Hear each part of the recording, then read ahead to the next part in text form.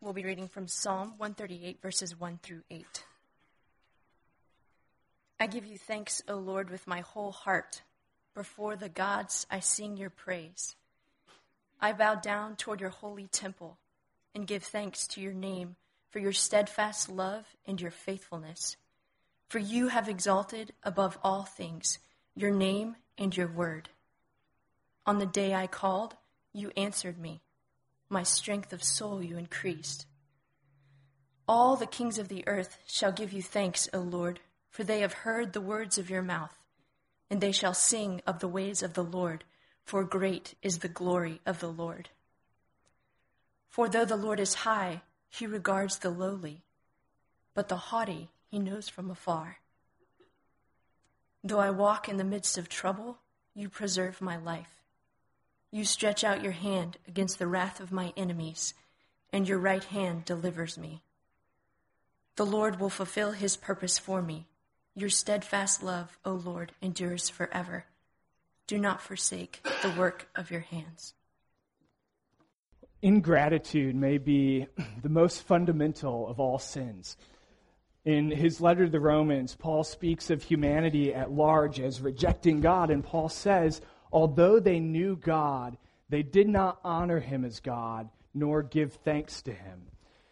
But that sin of not giving thanks to God began in the Garden of Eden with Adam and Eve, who did not give thanks to God. They were not grateful for what God had given them, but instead wanted the one thing that God had not given them. They had fruit from every tree except one, and yet they wanted the fruit from that one tree instead of all the others. And then the children of Israel, like Adam and Eve, were complainers. They were ungrateful. God brought them up from slavery, and yet they complained about Moses' leadership style. They complained about the taste of their water. They complained about lack of variety in their food. They complained about the difficulty of entering into the land that God had promised them. And really in all of these things, they were complaining about God himself. They believed God didn't want them to be happy. He wasn't out for their good. In fact, they wanted to go back into slavery just to get out of the situation that God had brought them into. The people of Israel are like a model of ingratitude. But again, remember Paul's words. Although they knew God, they did not honor him as God, nor give thanks to him. And Paul there is not speaking about just Adam and Eve or just the children of Israel. He's speaking about a universal human impulse. The human condition is oriented away from God.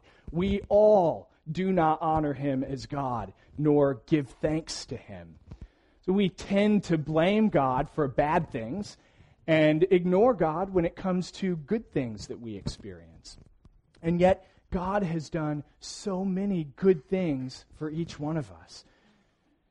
Like Adam and Eve, like Israel, you have benefited from the goodness of God. So as much as you may struggle to give thanks to God for difficult things that come into your life, I'm sure you have a catalog of good things that you've seen God do for you, provide for you, kind of your own record of thanksgiving. That list of things you've seen God do in your life, where even though you maybe didn't see physical hands moving, still it was beyond obvious that God's hands were at work for your good. Psalm 138 is one of many records that King David has left behind, a record of God's hands at work in his life. God doing the kinds of things that God does. So in verse 7, David says, "You stretched out your hand against my enemies. Your right hand delivers me." And in verse 8, he says, "Do not forsake the work of your hands." So David uses the imagery of God's hands to describe how God has been at work in his life. And that calls for reflection on our part. You know, where have you seen God's hands at work in your life? And have you been giving thanks to him for that? There are three parts to this psalm of thanksgiving. The first part there's in verses 1 through 3 where David offers personal thanksgiving. And then in verses 4 through 6, he expands the scope to declare worldwide thanksgiving. And then finally in verses 7 and 8, there's a declaration of a future thanksgiving. So personal, worldwide, and future thanksgiving. So first, David begins by offering personal thanksgiving. In verse 1, he says, I give you thanks, O Lord. And then he says three things about how he gives thanks to God. He says he's doing this with his whole heart, before the gods, and toward the temple. So wholehearted means he's not doing this begrudgingly. He's fully engaged. It's not just obligatory. He's giving thanks without a lingering discontentment. He's giving thanks with my whole heart. And then he says, before the gods I sing your praise. Before the gods I give thanks to you.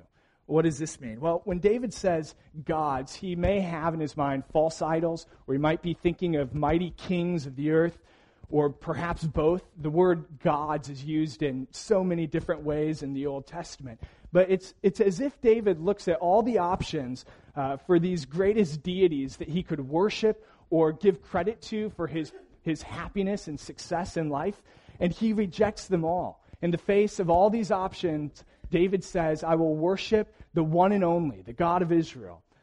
And then David says, I bow down towards your holy temple and give thanks to your name. So here you might imagine David in the courtyard of the tabernacle, which was that mobile tent-like structure that was Israel's center of worship before they had built the temple. Of course, that the great temple of Israel was built by David's son, Solomon. Wouldn't have been around at the time that David wrote this psalm. So he's come to the tabernacle. He's come on this fine morning to the tabernacle to worship God, to offer his sacrifices. And he doesn't come as a matter of ritual or just habit, but he comes bowing down with a heart full of gratitude. So David describes his thanksgiving here as complete, with my whole heart, singular, it's to God alone, and it's a matter of worship. It's in the presence of God for who he is, for his name. And then as David continues his song of thanksgiving, he next sings about the reasons why he has come to the tabernacle on that morning. He says, I give thanks to your name for your steadfast love and faithfulness. For you have exalted above all things your name and your word. On the day I called, you answered me. My strength of soul you increased. He says God is good, God is loving, and God is faithful. And God is not just all of these things in the abstract, but God is all of these things to me. You answered me. My strength of soul you increased. I was talking with someone in the hallway after the service last week, and she spoke of a time recently in her life where she felt like she could hardly put one foot in front of the other. She said, I was absolutely undone. In some ways, that's how David had felt before writing this psalm. His soul was weak. He was despairing. He looked at his circumstances with fear and frustration. But now he says, you have strengthened my soul. You've given faith. And as that woman testified to me in the hallway, she said, my circumstances haven't changed, but God is changing me. And that's how it is with David. You know, we aren't necessarily told that God has delivered him from this difficulty. In fact, the end of the psalm makes me think that he's probably still right in the middle of it. But God has strengthened David's soul.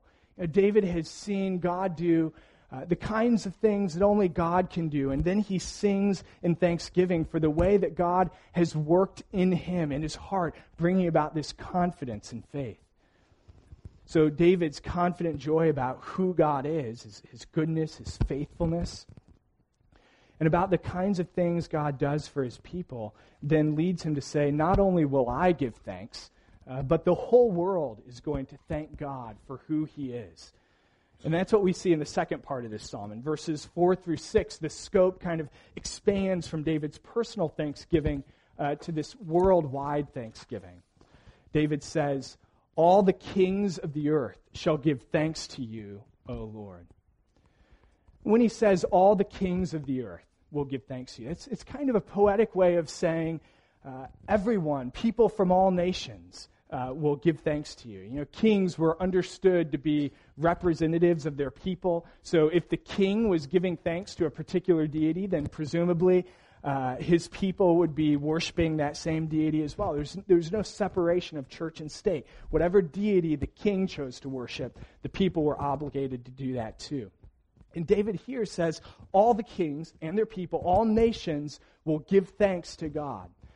Now, this is actually a consistent theme throughout the Old Testament. There's this strong pattern in the Old Testament of predicting worldwide worship of God, especially in the Psalms and in the prophets. Even though God's focus was on Israel, the writers of the Old Testament understood that God's rescue plan for humanity, to bring humanity out of sin and into his redemptive purposes, that plan is for the whole world, not just for Israel.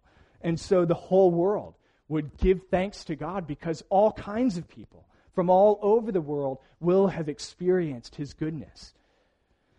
And just as David described his own thanksgiving in those first few verses, so here he also describes the thanksgiving of the nations.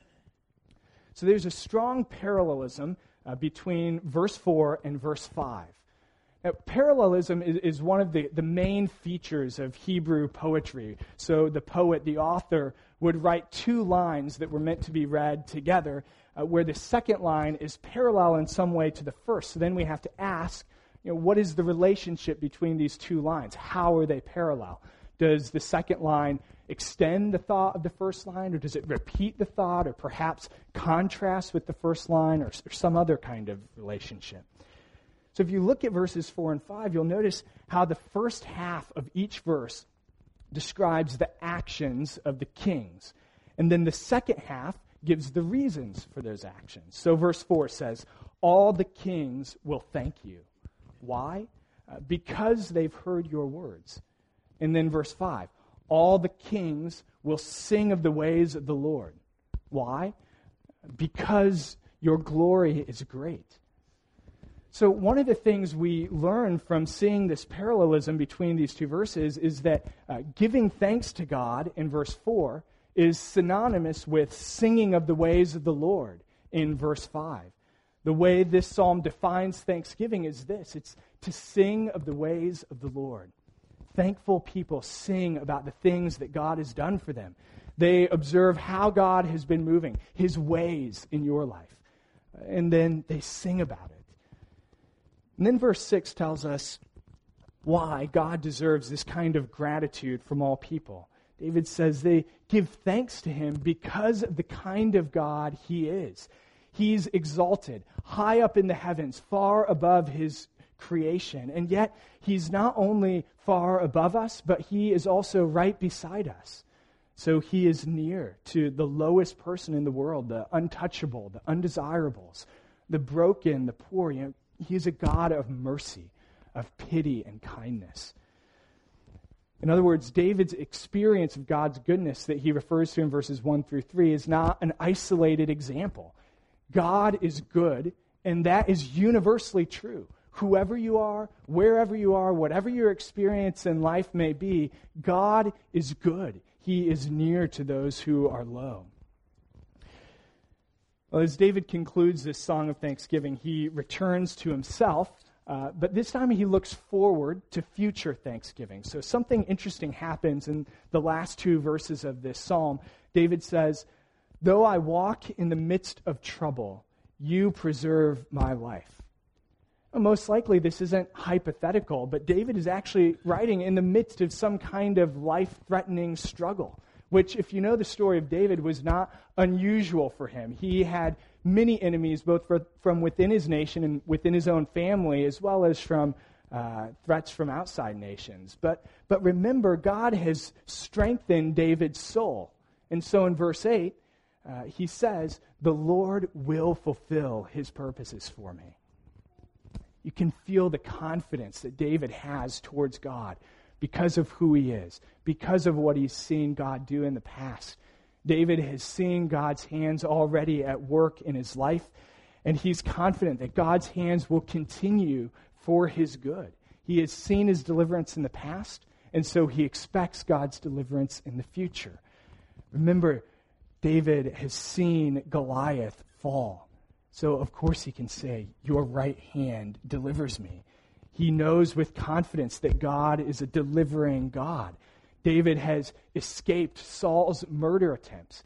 You might remember Saul, the king of David, had sent out his best warriors after David. David was outskilled, outnumbered, and yet God protected him.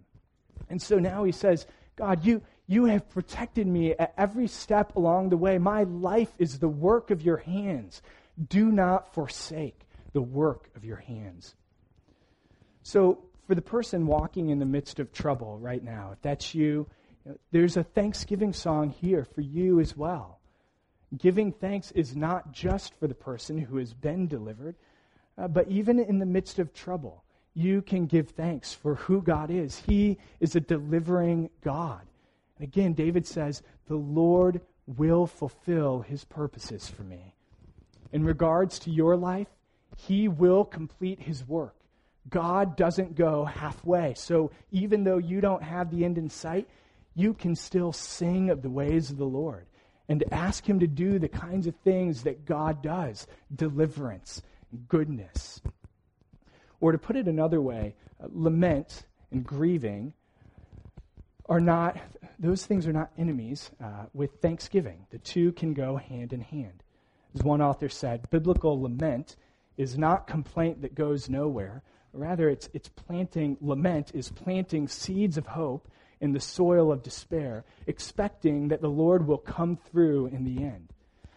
That's what David is doing here. He's not complaining, but he's planting seeds of hope in the soil of despair, expecting that God will come through in the end.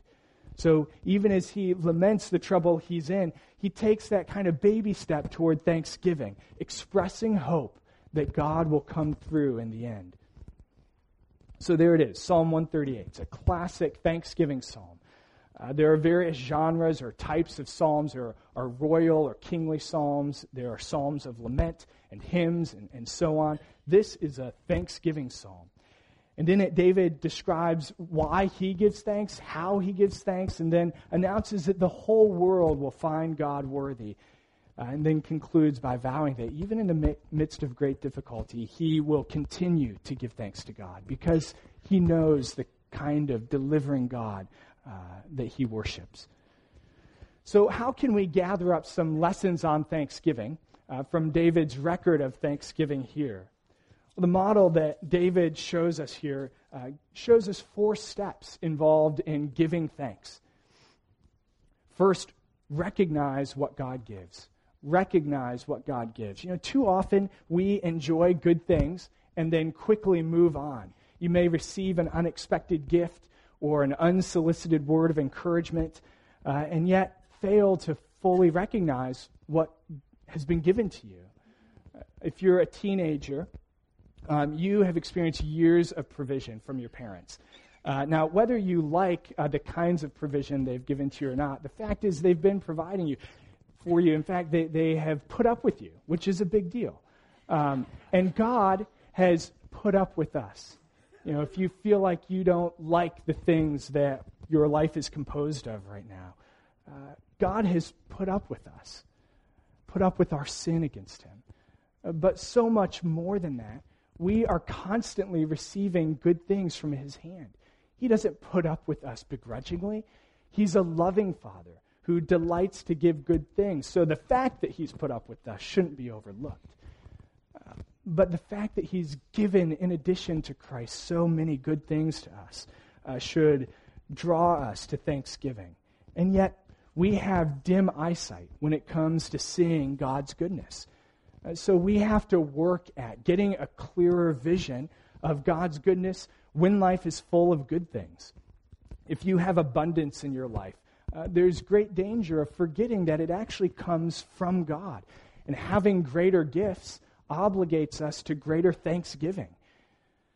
But we also must see that God is good when life is full of hard things. Paul said, I can do all things through Christ who strengthens me. And do you remember what he's talking about? He's talking about thanksgiving and contentment even when life is full of hard things. Even then, Paul says, I, through Christ who strengthens me, can be grateful. Just as David had said in Psalm 138, the Lord has strengthened my soul. And then we must learn to see God's goodness when life is full of ordinary things. Don't overlook God's ordinary or routine provision. God's ordinary goodness to us deserves special attention because it's constant. He's always faithful to us. The manna that Israel received in the wilderness was ordinary, which led them to despise it. But they should have been all the more grateful. That manna should have been all the more precious to them because God never failed to provide for them. God says, in everything, give thanks, for this is the will of God in Christ Jesus. What is God's will for your life? God's will is that you would give thanks in everything. So recognize God's goodness, whether life is full of good things, full of hard things, or full of ordinary things. Develop an eye for seeing his continual goodness to you. But then second, rejoice in what God gives. So don't simply recognize theoretically, but rejoice in it. Again, David says, I give thanks to you, O Lord, with my whole heart. I sing my thanksgiving to you. And David is fully engaged in rejoicing over what God has done for him and this renewed confidence that he feels in his heart toward God. There was a time when his soul was weak, but now he feels strong and encouraged in the Lord. But rather than move on quickly with this renewed faith toward God, David takes the time to go to the tabernacle, to offer sacrifices, to give thanks to God. You see, he pauses to cultivate a heart that is really grateful. So recognizing a gift is the beginning of gratitude, but often we have to take time to reflect on that gift and speak to ourselves and to others about God's great kindness to us. A couple weeks ago after the service, again, a different woman pulled me over in the hallway and said that she wanted to show me a video that she had received on a text message just that morning. Her son, who had been in drugs and in and out of prison, had shared his testimony in church that Sunday morning, the church he was in, about how he's been clean from drugs and making progress in faith. This was something that Stacy and I had been praying with her about for a long time, and to see God do this was incredibly exciting. We were happy to see God answer those prayers, and we rejoiced in the hallway together. There were streams of tears coming down her eyes, just like any of you parents would feel if a prodigal came home. She couldn't help but rejoice in what God had done.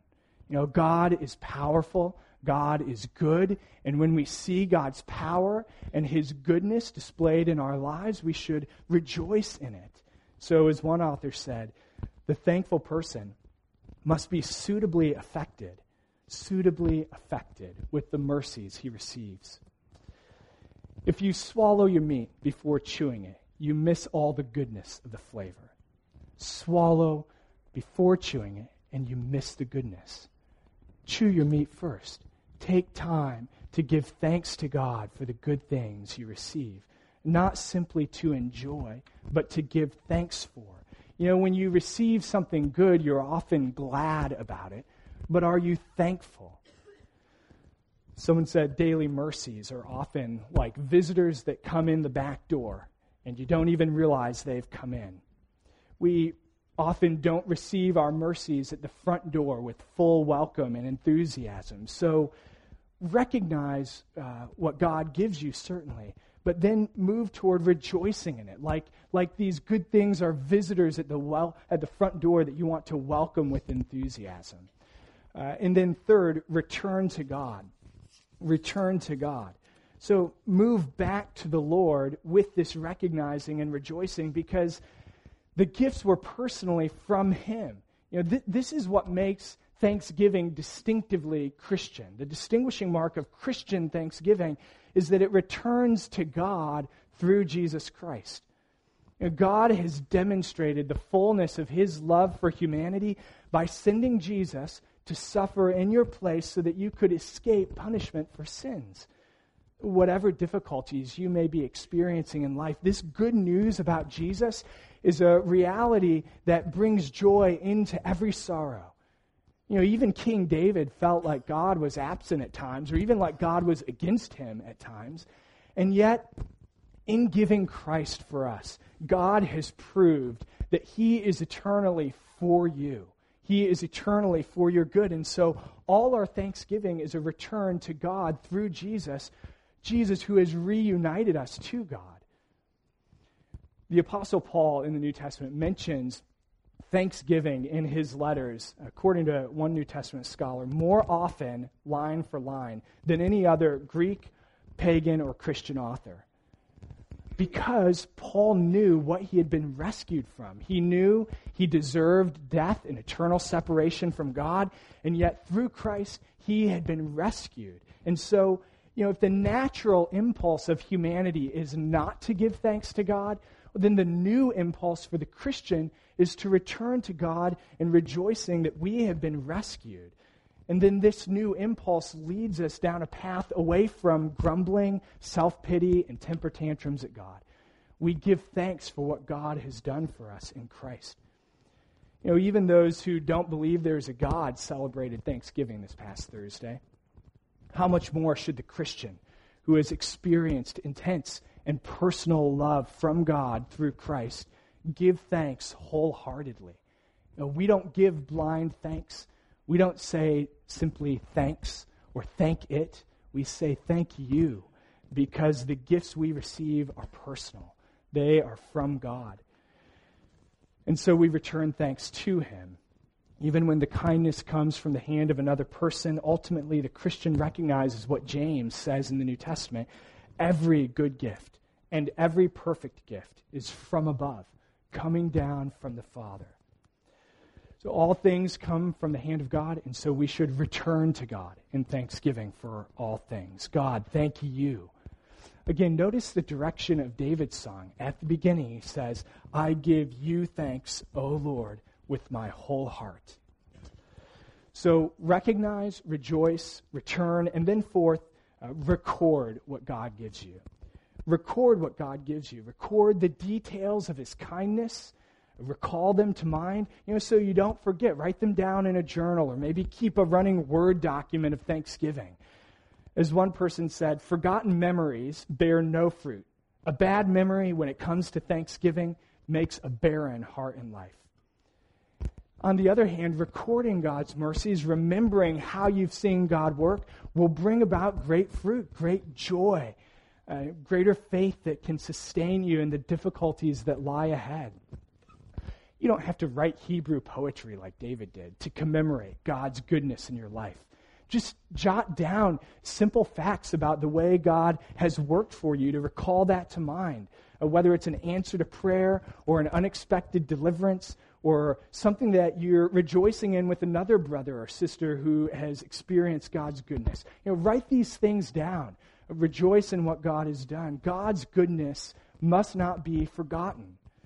So follow David's example in this psalm where he gives thanks even before the deliverance comes. If you're in the midst of some acute difficulty, your faith tank is running low, it's near empty, then you could look back at this list of all the ways you've seen God work in your life and in the lives of those close to you. And then you could say, yes, I know this is the kind of God you are. You've done this in the past. You can do it again. Thank you, God, for your deliverance. Do it again. So recognize, rejoice, return, and then record God's goodness. Christians ought to be distinctively grateful people, famous for not complaining, not being ungrateful, where complaint is crowded out of our hearts by thanksgiving to God. So by God's grace, may we have hearts full of gratitude for what God has done for us through Jesus. Especially today, as we begin this Advent season, these 4 weeks leading up to Christmas, as we think about this Christmas truth that God sent Jesus into the world to save sinners. What greater cause for thanksgiving this morning than that God has worked in all of human history to save us from ourselves, from our sin and His wrath against it. May our hearts be full of thanksgiving this morning. Well, let's take a moment of silence now as we conclude, just to return our hearts to God right now, to maybe consider the ways He has been demonstrating His goodness to you recently, and to give thanks to Him. And then one of the elders will close us in prayer.